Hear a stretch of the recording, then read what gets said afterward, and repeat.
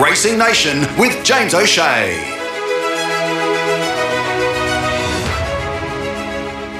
Joining me now on Racing Nation from Betfair, RSN and Best Bets to look at this wonderful meeting from Caulfield. Tim Gill, how are you? I was just I thought I'd have an intro song today, the Grand Old Flag theme song, but didn't quite get that one up today. Isn't that next week? Oh, it's a warm-up.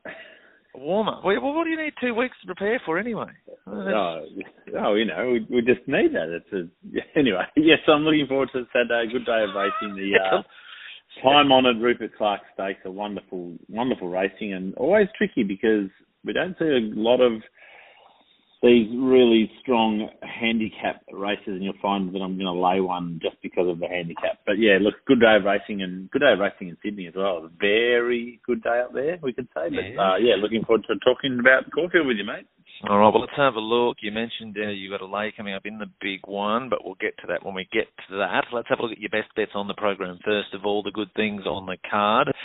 Let's have a look at those. We can start in the third. Off the track, Community TG Prelude, 1,400 metres, a Group 2 here. This one is for the 3-year-old fillies. What do you like here? Well, we're going to go with one that we've tipped a fair bit on the show. I think we're 3 out of 4 of her 4 starts. But Heresy, whatever we're going to call it. But number 1, race 3, number 1, Heresy, I think. I really always thought she was going to be quite a good 1,000 guineas type of horse, and she comes into the Prelude here off the back of a terrific run, I thought, at Caulfield second up, I should say, over 1,200 metres, and that was after an eye-catching run first up at Caulfield over 11. I think she gets the right trip now. I think 14 to 16 is going to be her sweet spot, and drawn really, really well. It didn't quite get a good gate first up over the 11, but I think drawn terrifically well. Damien Oliver sticks, which is always a big play here, but I just think coming back to her own sex is a critical factor here, and I think she's going to be very hard to beat. So race 3, number 1, Heresy. Heresy, race 3, number 1. Let's go to the next of your good things on the program. We can go to the 6th on the card here. It is the Foresight for Living Legends Handicap, 1,400 metres. It is a benchmark 90. Your thoughts here? Yeah, look, it was hard to probably find 3 standout bets on the program, other than and there's 2 others other than Heresy were difficult, but I think I've put my other 2 on based on ones I just reckon look really well placed, and this is particularly one that stood out to me in number 3, Anavisto. She had a terrific preparation last time in. She won a couple of stakes grade races, but I just really got taken behind her first up run at Caulfield in a very, very similar race to this one, the 1,400 metre mares benchmark 90. And she was beaten there by Tara, who went out and won at Stakes Company last start, as we know, at Flemington. So I think the format of that reads terrific. It's only just lost in a bob on the line there against a subsequent Group 2 winner. I think second up her form is really, really good, and I just think she looks very well placed. She draws gate 5, which gives her every opportunity to get up on the speed, which is her racing style. And yeah, look, I think well weighted, 57 kilos. I think she's the one to beat here in this race. Race 6, number 3, Anavisto. Anavisto in the 6th. Let's go to the 9th on the program. It is the lucky last, one of the features of the program at Group 3 level. It's the Ned's How Now Stakes. 1,200 metres set weights here for the mares. Thoughts here?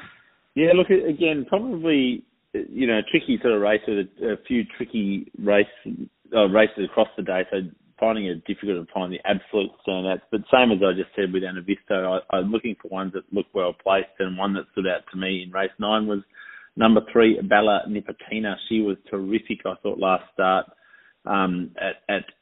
she was terrific winning here, 2 back at Caulfield over 1,100 metres. She went to Moonee Valley and she drew gate 1 in that day, which really, really cost her, to be honest, because she never actually saw clear air from about the 400 through the 150. But when she got clear after running up bums, she just hit the line absolutely perfectly, I thought. And I just think getting to a bit of a bigger track and drawing just a tiny bit out, I reckon it's going to be her go, because she can just get into a safer position. Craig Williams sticks as well, which is always a good lead at this time of year. People are staying on the good horses. So I think she just looks a lot better than a mixed form lines here. But yeah, race 9, number 3, Bella Nipotina to finish us off for the day. All right, so they are the good things on the program. Race 3, Heresy. Race 6, number 3, Anavisto. Race 9, number 3, Bella Nipotina. Let's go now to the feature of the day if we can. The Ned's Rupert Clarke Stakes. It's over 1,400 metres. It's a Group 1, as you mentioned, one of the great races at handicap level. I'm going to see a full field go around here. Time of recording, the Emergency still not gaining a start, which will or could have an impact on the field because it's considered a strong chance, the first Emergency. I refer to one Thunderstruck. But let's talk about this race and your thoughts. And in this race comes up a roughie that you like, and also one, as you said, is your lay of the day. Look, I think the handicaps are obviously designed to be beaten, right? And I think that's where you'll notice over the last 3 or 4 years, some of the, particularly if a horse is winning with a high weight, they're an absolute superstar. And I think there's a couple of horses in this race that just find the weight against them, including who I think is a terrific horse in Probabile, a weight carrying record, just about to win that. But look, I think if I'm going to give you 3 selections being the best lay and the best roughie in this race, I'd probably just have Beau Rosser on top. I'm interested to see if Thunderstruck gets a start, because I think this is a horse on the up, and the key thing is probably beating the handicapper with a whopping 52 kilos on board. So, look, I'll probably just have Beau Rosser on top, and on Thunderstruck is a good way. I think there's a terrific roughie here in number 10, Irish Flame. Now, this horse probably might be looking for further, and we might see in some other types of races coming up around the 2,000 metre mark when he'll hit his steps. But I love his first up run in the Chautauqua sprint at Moonee Valley behind some very good horses. He absolutely savaged the line, and I just figure that getting down to 52 kilos now, which is basically nothing, and 1,400 metres is just going to suit, and getting around the $30 price, I reckon it's the best roughie of the day, by the way, race 8, number 10, Irish Flame. And because we're talking all about Betfair, I'm going to have a lay in this race, and I'm going to lay the big boy. I'm sorry, Sammy Lyons, if you're listening, I'm sure you are, but I'm going to lay race 8, number 1, Behemoth. I think 59, it did win it with 60 last year, but in a race where there's some very lightly weighted horses, I think he's going to struggle to just get over the top of some of these and hold them off potentially as well. And now giving 4 kilos to Beau Rosser is a big question mark. So for me, I'm going to lay race 8, number 1, Behemoth. I don't think he can win this race today. He'll be in the finish, but I think that he's going to be just overrun by the weight. So race 8, number 1 is the best lay of the day. Behemoth. Gee, you're not in the Behemoth fan club, are you? You laid him last start too. Yeah, and he got me, didn't he? But no, he's going great guns, but it's a great race. And like you said, handicaps-wise, giving away 7 kilos and that to some of those horses. But as you said, that's the way it goes. So, well, I mean, if you look at the last start, and I think we're talking about education as we talk through this discussion, of course. But Beau Rosser goes round last start with 58.5 against Behemoth 59. Now Behemoth keeps at 59, whereas Beau Rosser down to 55 here, and Beau Rosser all but beat Behemoth last start. So to get a weight swing like that is a big question mark, and I think that's where I think Beau Rosser just looked beautifully weighted down at 55 kilos and the one to beat for mine. So that's kind of where the handicappers probably caught one of them out here. But look, he's a terrific horse, and he'll probably leave me with egg on my face, and so be it. But yeah, that's where I think the best lay of the day is. All right, so we've got the best lays in the Sir Rupert Clarke. It is Behemoth the 1, and a great roughie there at the big odds. It is Irish Flame. Let's look across the program here to find a little bit of value, and you did find one at value, but the markets have agreed with you, and it's continued to tumble. But let you tell us about it. Let's go back to the first. It's always good to find a winner in race 1. Gee, you must have got on before you're going to tell us on this program. That might be it. But anyway, no, tell us your thoughts. Race 1. I didn't. I haven't got on. I do my form on a Wednesday night, as you would know, and the listeners probably would know it's the Wednesday night tradition. But yes, I stupidly didn't get on. There's an early price at sort of a decent value, I thought, because clear top pick for me in race number 1 is the Gouch. I think second up, this horse looks extremely hard to beat in a benchmark 78.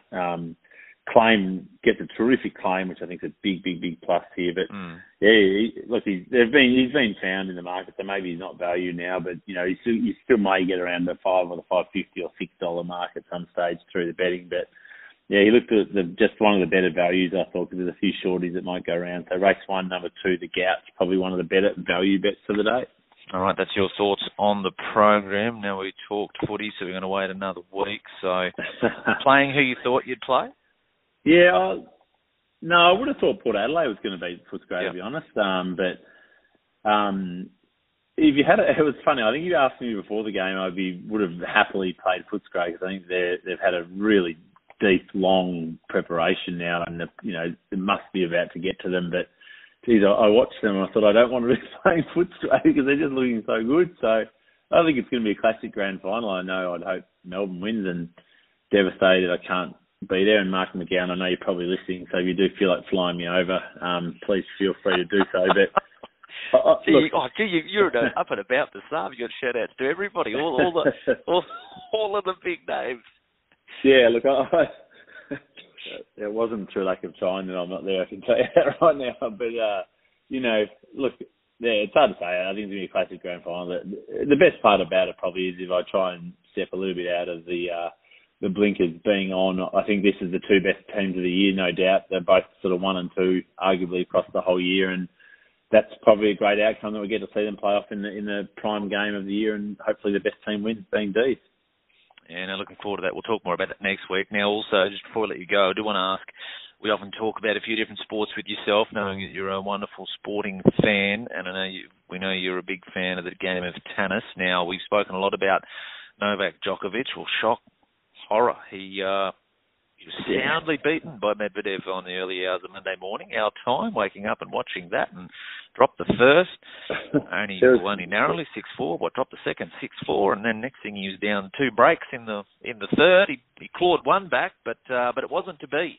There was three sporting events that were over within 10 minutes, I think, over the weekend. That was Melbourne, Geelong, Port Adelaide, and Denny Medvedev versus Novak.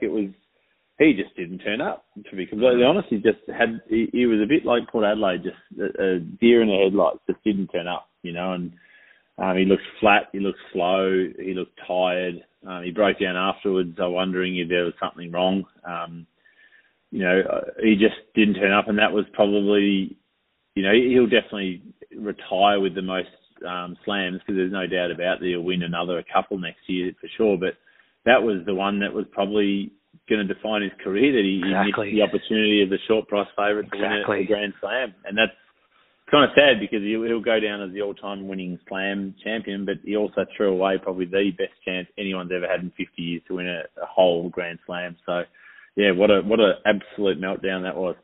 Yeah, no, agree. And also, I do agree wholeheartedly, to be honest, but also I think credit as well, Medvedev, he was there to win as well. He wasn't going to just go down and roll out the carpet to Mr. Djokovic, and he took it to him, and he just, as you said, I saw a stat that said something like he served an average of 18 to 19% faster on his second serve than he ever has in the game, Medvedev. And it's like he turned up to play and Novak didn't. Basically, he'd done his homework, Denny, and the dead fish celebration was quite humorous, but he got it, and it was a terrific win.